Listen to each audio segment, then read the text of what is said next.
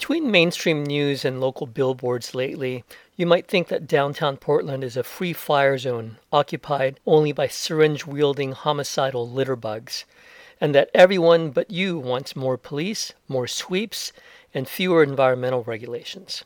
Over and over, stories suggest that all our hard-won progressive reforms were mistaken and we must change course, but none of this is true. It is true that downtown has changed, but not because of things peculiar to Portland. The changes largely result from the global pandemic and the shift to remote work. As John Rennie Short explained recently in The Conversation, downtown development all over the U.S. had been inflated by Reagan-era tax policies and low interest rates, and COVID helped burst the 40-year bubble. So why all the panic about downtown Portland? Let's review. As part of massive nationwide historic protests in 2020, Portlanders demanded the city reduce police budgets and redirect funds to Portland street response and unarmed response to non-life-threatening mental health and behavioral issues. Oregonians passed Measure 110 to decriminalize drugs and align the response to addiction with professional best practices. County voters elected a progressive district attorney who called for police accountability and rethinking of public safety.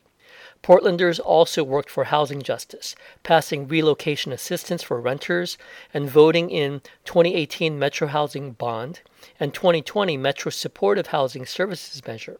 And after a long process with extensive community engagement, Portland voters approved a new city charter. Portlanders pushed for these changes in a city that already lacked affordable housing and access to drug treatment and was out of compliance with the Federal Department of Justice consent decree over police repeatedly violating residents' civil rights. People in Portland were responding to ongoing police brutality, to some of the nation's worst racial disparities in arrests, and to data that showed that the majority of arrests in Portland targeted unhoused people for low-level offenses, not even crimes, resulting in costly police, courts, jails, and even prison sentences. These experiences further traumatize unhoused people and make it even more difficult for them to become housed. And the Ninth Circuit Court in Boise ruled that it was unconstitutional to sweep and arrest unhoused people when there were not enough shelters available for them. Despite the housing crisis, real estate developers fought against inclusionary zoning and many other housing reforms. Developers are major players in Portland Business Alliance, recently rebranded as the Portland Metro Chamber. The PBA is the most powerful lobby in city politics, has repeatedly violated lobbying rules, and spends large amounts on local elections. Grassroots efforts have resisted the onslaught of business influence, passing county and city ballot measures to limit money in local elections, despite a challenge from the PBA, the Portland Metropolitan Association of Realtors, and Associated Oregon Industries. Since the Plutocrats can no longer buy elections so easily, they created new advocacy organizations, including the dark money group People for Portland.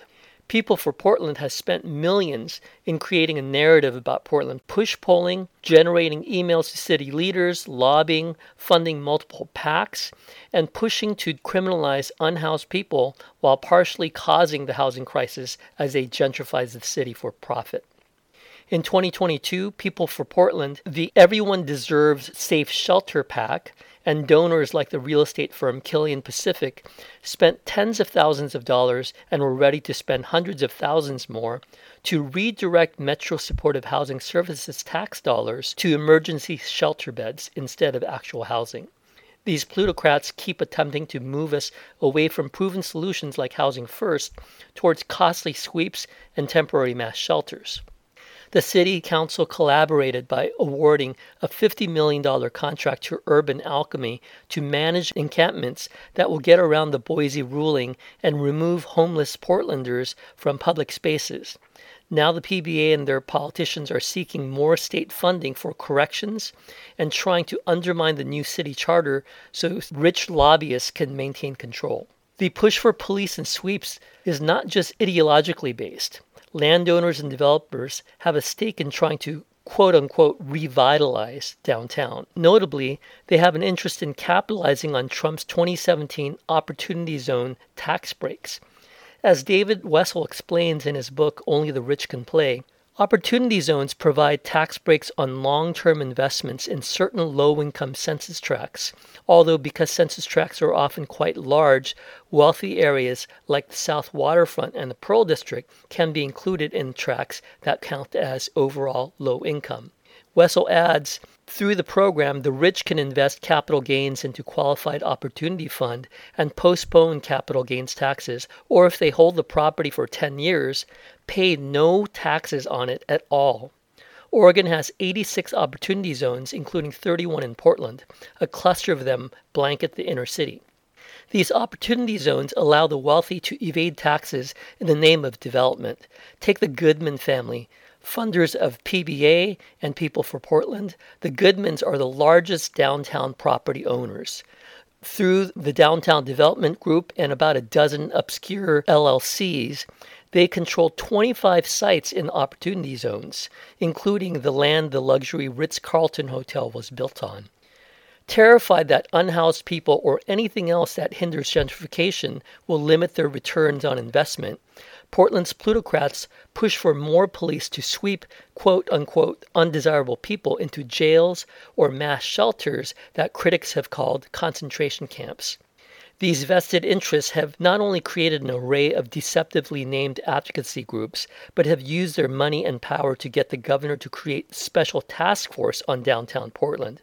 That agenda of wealthy property owners and developers has captured both mayor in the Central City Plan and the governor in the new public-private partnership. Led by the PBA and their wealthy and powerful sponsors, the task force pushed their ideas about downtown, homelessness, and crime in meetings that were closed to the public and to journalists. And what has the task force called for? Limits and cuts to taxes, subsidies for businesses, and more cops, neglecting the root issues of housing unaffordability and lack of living wages, all to continue to make Portland a playground for the rich. Our new city charter means the next election will be historic. Portlanders must remember that everyone deserves housing, not carceral shelters, that equitably resourced cities don't need militarized policing, that we can't resuscitate a burst business bubble, but we can revitalize community action. Watch out for the fake people for Portland and support the real people of Portland.